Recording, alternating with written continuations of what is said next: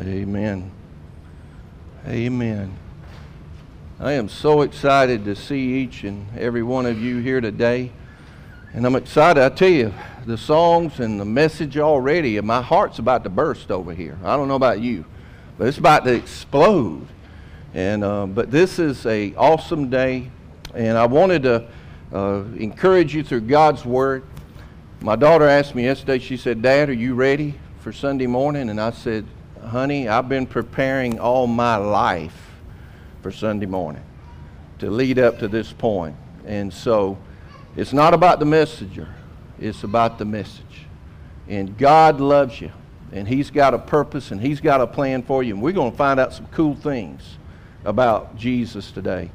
You see, when I was a young boy, I was taken to church and all of those things, but I had a lot of doubts, and I had a lot of questions. And I don't know if you're in this room today and you're that way, but I was one of those that I wanted a lot of answers to a lot of questions before I was going to believe.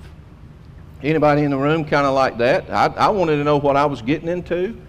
And if I was going to be a follower of this Jesus, I had to know, was He really who He said He was, and did He really do what He did? And I wanted details. And I asked so many questions, I probably drove the teachers crazy. But you know, you've probably been in class with one of those that keep going, ooh, ooh, ooh, I got a question. Well, I was that person. And I kept asking those questions. And I'd get some answers, but then I'd keep asking some more questions. But we're going to see a question that Jesus turned to His disciples here. And so if you turn in your Bibles to Matthew's Gospel, chapter 16, we're going to look at a few verses here. We're going to look at a few verses over in 1 Corinthians, and then we're going to come back to Matthew. But I promise you, it's a journey you want to listen to today. You know, I get to talk today to you about my best friend. He's my best friend. And Jesus, by far, is the best friend I've ever had. I love my brothers. And I love my brothers because of my best friend. Because I wouldn't even know my brothers in Christ if it weren't for my best friend.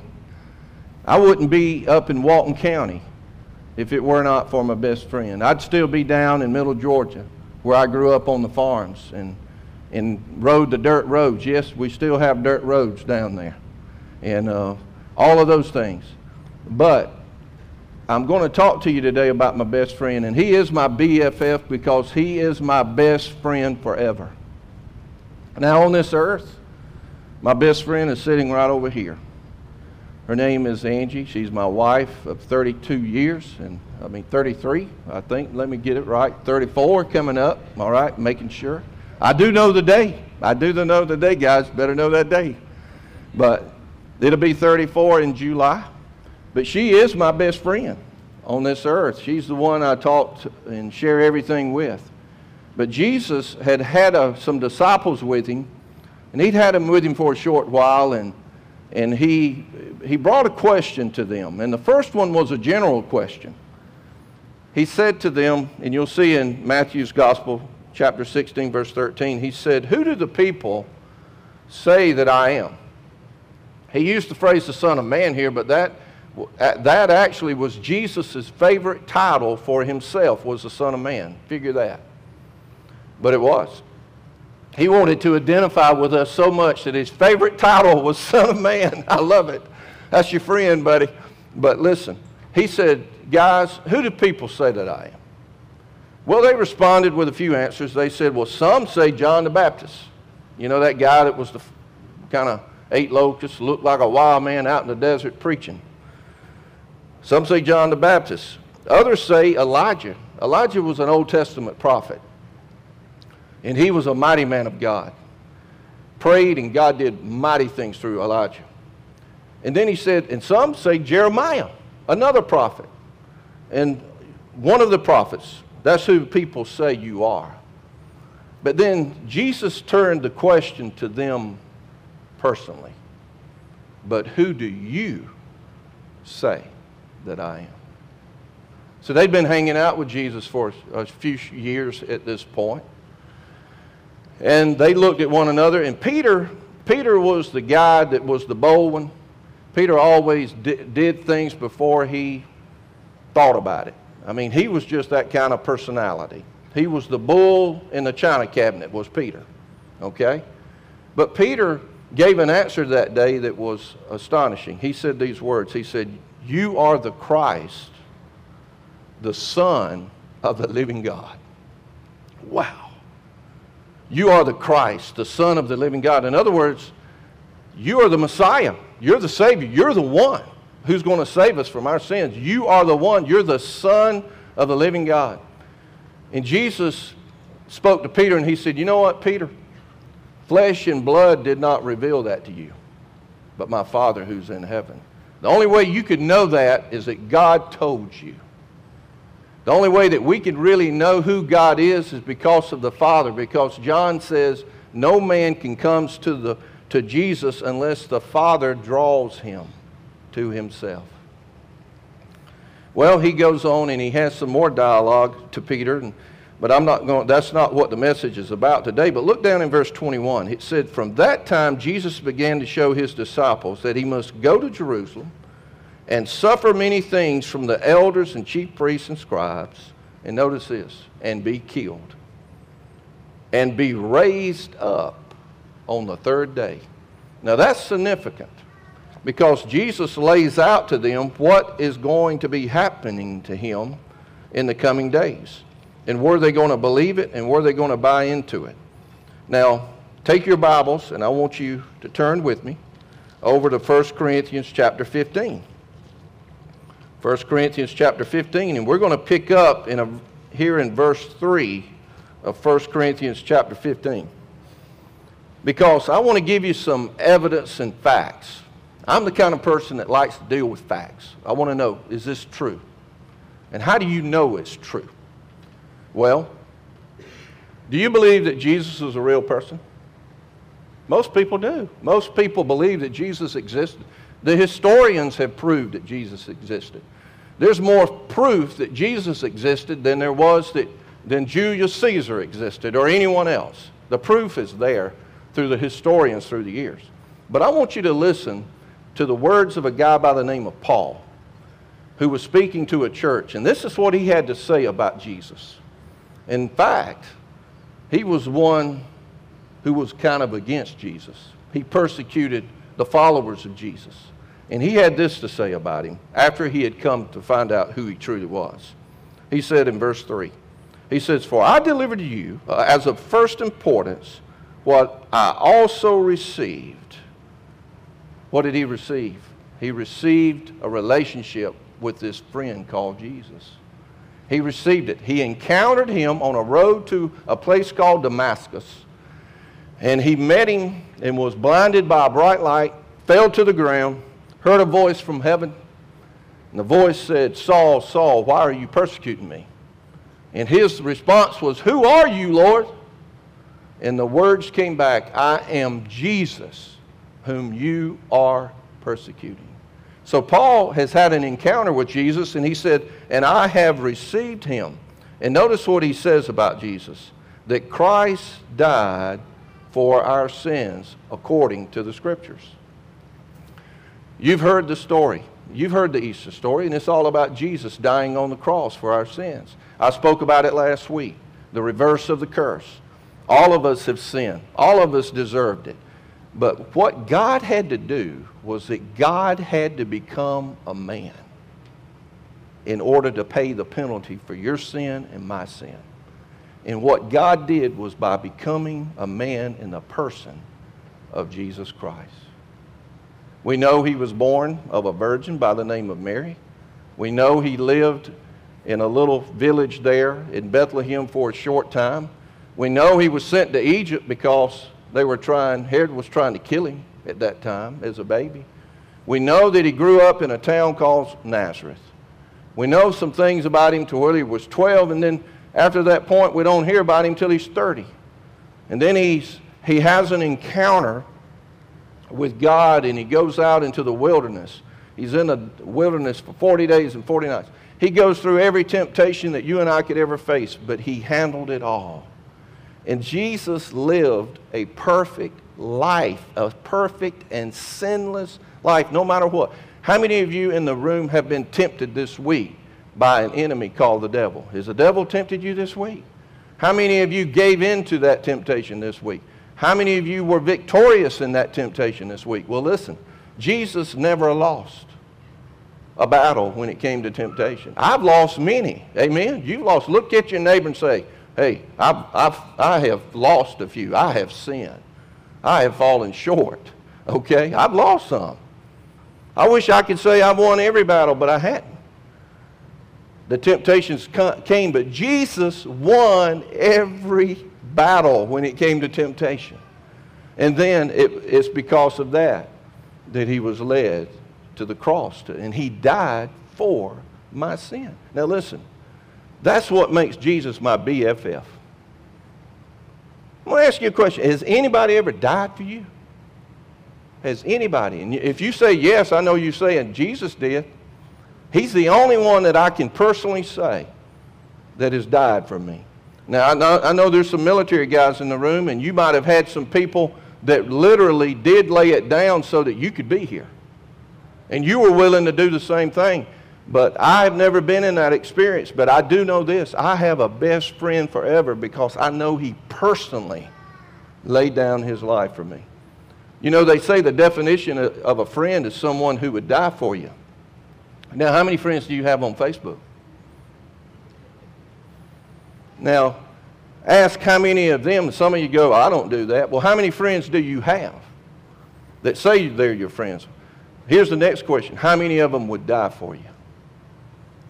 I'd venture to say that'd eliminate 1,000 of them off my Facebook page that say they're my friends, but heck no, they wouldn't die for me. You know what I'm talking about, don't you? Well, Jesus died for my sin. And for that, I wake up every morning, just like we talked about this week. We wake up every morning thankful that we've been covered and forgiven by the blood of Jesus Christ. So really, we celebrate Easter Sunday. We celebrate a resurrection, but for me, every day I wake up is a day that I go, thank you, Lord, that you're my best friend. I don't know what your first thought is in the morning, but I've challenged myself to let my first thought in the morning be God and my last thought at night to be God. I challenge you to do that. Because you know what's hitting you? Most of you, your first thought you wake up in the morning is either going to be about work, or it's either going to be, it's going to be about your health. You know what I'm talking about, some of you in this room. It's going to be something along those lines. But I've learned if I can say, God, please, I want you to be my first thought of the day. And I want you to be my last thought at night. Why? Because he's my BFF. Jesus is my best friend. He not only died for my sins, it says in this text that he was buried. That he was buried.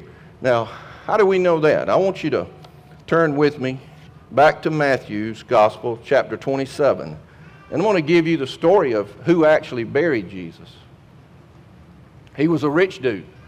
He was in the Jewish religious leadership, and his name was Joseph. It's kind of interesting that God put a Joseph to be like a stepdad to Jesus in his earthly life, and he put a Joseph there to help bury him when the time came. But after Jesus had died on the cross, a rich man from Arimathea named Joseph went, and he was a disciple of Jesus, but he went and asked for the body. And they granted the body to him. So he took that body and he took it out there to a grave that he had hewn out of the stone. And he had it done. I'm sure he didn't do it himself. I'm sure he paid to have it done. But it was a place to where a stone could be rolled over, and it was probably intended for him. But it was near where Jesus was crucified. So they took the body, him and a guy named Nicodemus helped him, and they wrapped Jesus' body that Friday night right before Passover. Because they had to do it. It was ceremonially proper to do that thing. And so that's what took place. So Joseph of Arimathea, he buried him. And then they put him there. And I want you to notice this. Look down in verse 62 and 63. There were some people, the chief priests and Pharisees, came to Pilate and they said these words, "Sir, we remember that when he was still alive, that deceiver said, 'After 3 days, I am to rise again.' Therefore, give orders for the grave to be made secure until the 3rd day." So we know that Jesus was buried. And these religious leaders were so worried about his words actually coming true that they said, put a guard there and let's put a seal on it. And that's what they did. And Pilate said, "You have a guard, y'all go out there." And I love Pilate's words. He says it right down here in verse 65. He says, "You have a guard, go make it as secure as you know how." Doesn't that make you laugh? They're about to go and make the tomb as secure as they know how. Because listen, ain't no grave going to hold his body down. Amen. Ain't no grave going to hold his body down. But they tried to seal it and secured it and even put the guard up. So we know, this is a fact. We know they did that. His body was buried in that tomb. Okay? So hold your finger right here and turn on back with me to 1 Corinthians, because we're not finished yet, y'all. We know that he what? Died for our sins, according to God's word. We know that he was buried, but here comes the good news. It says right here, verse 4, "And we know that he was raised on the 3rd day according to the Scriptures." On the first day, that Sunday morning, there was a lady by the name of Mary Magdalene.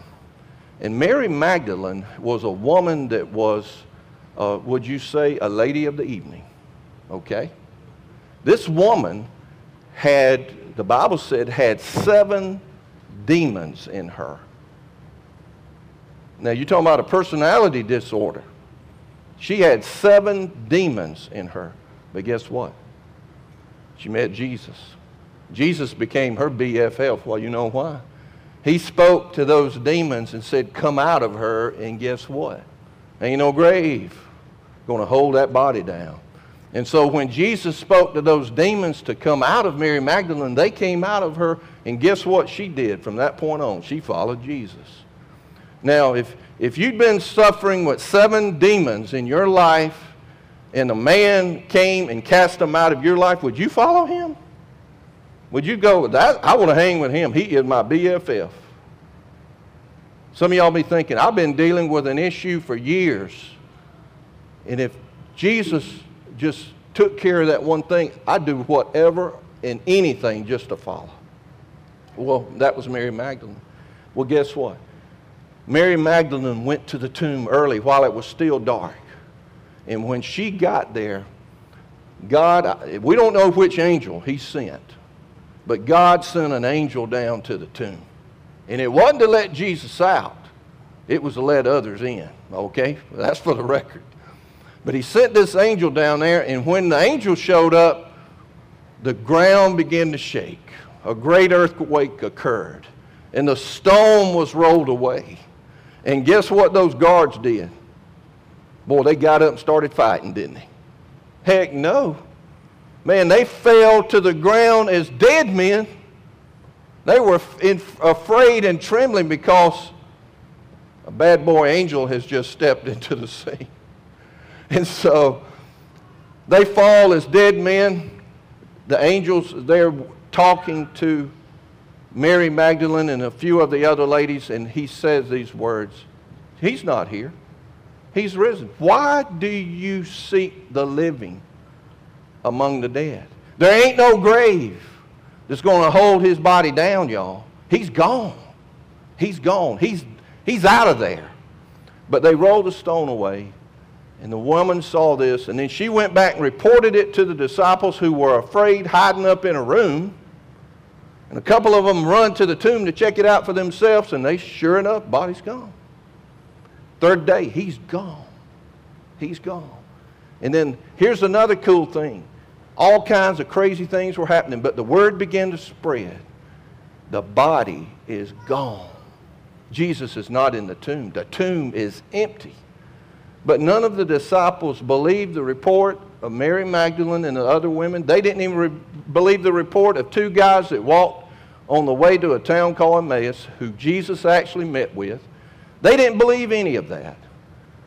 And they sat through that whole Resurrection Sunday in a room afraid and scared, even though the reports had been given.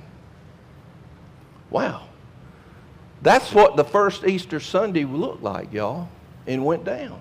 And you would have thought those disciples would have been like, man, I remember what he said.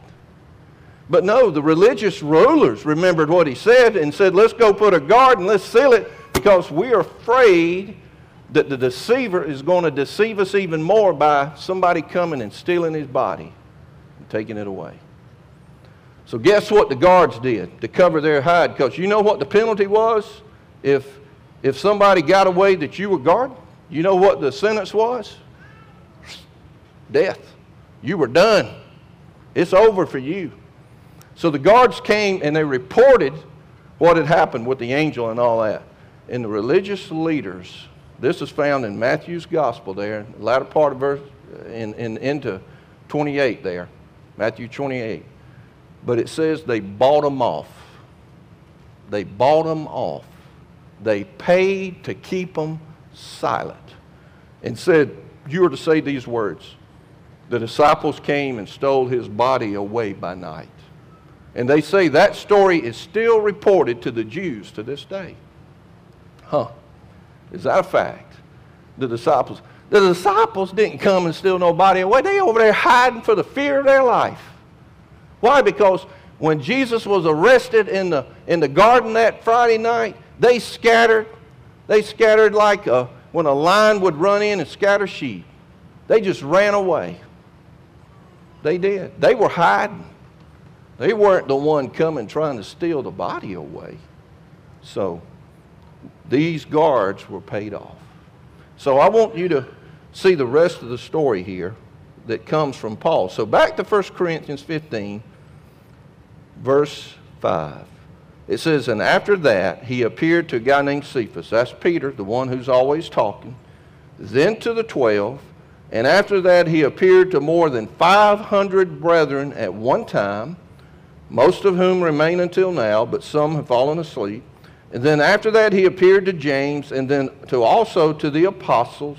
And last of all, as to one untimely born, he appeared to me also. For I am the least of the apostles, and not fit to be called an apostle. Why? Because I persecuted the church of God. So I'm giving you the final proof. There's two things I want to say to you before I close today. And one of them is he appeared to a lot of people that proved that he indeed was alive. He lists Peter right off the bat. He lists 500 brethren. He lists the apostles. There were the two on the road to Emmaus. There was Mary Magdalene, who he first appeared to. And then the most convincing evidence to me is Paul himself. Because Paul was a persecutor of Christians. He was sent on a journey to kill Christians. And here he is writing and saying, and last of all, he appeared to me. Do you know in Jesus' 40 days after he was resurrected from the grave, he only appeared to believers.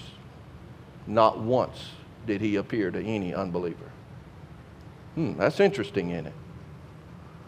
But after he left and was ascended into heaven, the only other person he's appeared to was this guy right here writing the book to the Corinthians. And his name was Saul, and he became Paul. And look at what God did through his life. And Saul was an unbeliever at that time on that road to Damascus.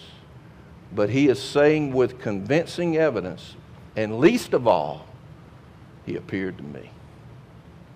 Now, I've never seen Jesus personally, but I know him personally. How did he come to me? A still small voice. Still small voice. He spoke to my spirit. How did I become his friend? It's through the Holy Spirit. You're born of the Spirit. Every one of you in this room has a spirit. And that spirit is going to live forever. And it will either have eternal life or eternal death. But we all have it. And I've had many encounters with Jesus through the years. But he speaks to me through this word. And he speaks to me through my wife. Amen. Some of y'all are going, your mate, your best friend. He speaks to you through other people in godly counsel that comes from certain ones. But he's spoken. And he's still speaking today. How? Through his word. Through his word. So that's the convincing evidence. And the final thing that I want to say to you that convinced me is this. These guys were willing to die for what they believed. They went from being scared, shut up in a room, to encountering Jesus, and then later being filled with his Spirit and boldly going out to preach the gospel. And then many of them died a martyr's death. Peter, for instance, according to legend and tradition, was hung on a cross. And he didn't want to be crucified the same way as Jesus was, so he asked for the cross to be turned upside down. Peter's dramatic now. He's just dramatic. But that's what he asked for, and that's what happened. John was the only one that we know of that made it out alive, but he was exiled onto a place called Patmos where he wrote the book of Revelation, the last book in the Bible. But there's one that is convincing to me as more than any. And he's precious to me because his name is James. He's the one who wrote the book of James. He was the half-brother to Jesus. Yes, they shared the same mother, but not the same daddy. And he grew up under Jesus. Can you imagine growing up with Jesus as your half-brother? Can you imagine what that must have been like? Mary going, James, get over here. Why can't you be perfect like your brother Jesus over here? Why can't you be perfect like him? He's never done anything wrong, but James, get your butt over here. How many times have I got to get a hold of you? Hey, listen. It's hard, isn't it, living with family sometimes, but when you got somebody perfect living in your family, whoa. I don't know about you, perfection might have been put on you. It might have been projected on you to be the perfect one. And you tried to live up to all of that, but guess what? Everybody knows you're not perfect. Somebody look to your neighbor and say, you're not perfect. Somebody look to your neighbor and say, you're not perfect. You're not perfect. And I'm not perfect.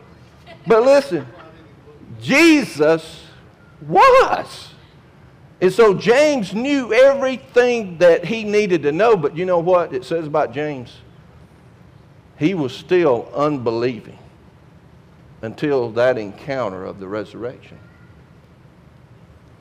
But you know how I know James finally believed and trusted that his brother was really who he said he was, and he surrendered to him? James ended up becoming the pastor of the church in Jerusalem. And one day, the religious leaders, because he was preaching his brother's life, death, burial, and resurrection and proclaiming Jesus, they took James up to the top of the temple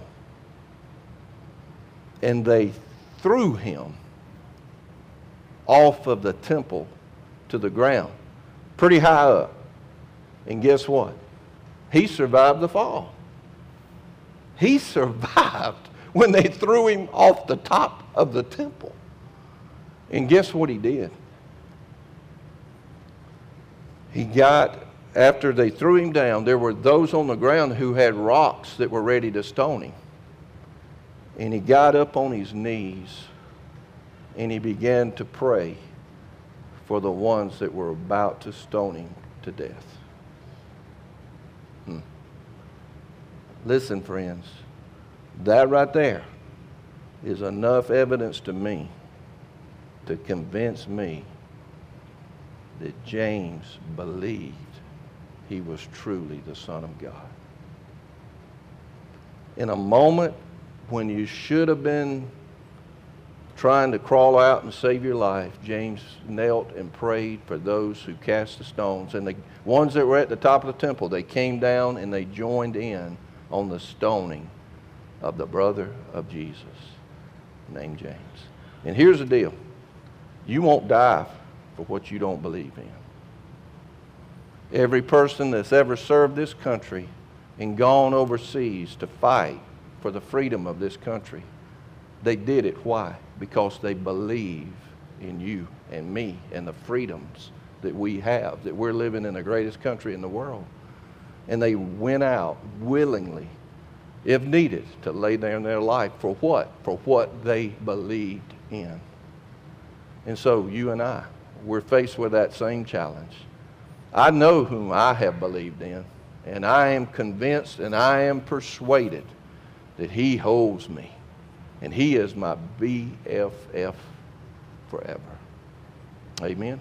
So my question as I wrap up the Jesus story is this. Who do you say that he is? Who is Jesus to you? Is he your best friend? Well, listen, if he's not, today is your resurrection day. Today is your day to open up your heart and say, God, I need you. I'm not perfect. I've just admitted it to my neighbor. I'm not perfect. But Jesus was, and he died for my sin. He was buried, and he rose on the third day. He appeared to many people. He changed Saul's life to Paul. He changed James' life to be willing to die. And I need you, Jesus, to change my life. So if that's you, bow your heads all across this room. This is our time, our moment to reflect, and our moment to make a decision. The most important decision you could ever make. I made it on March 27th.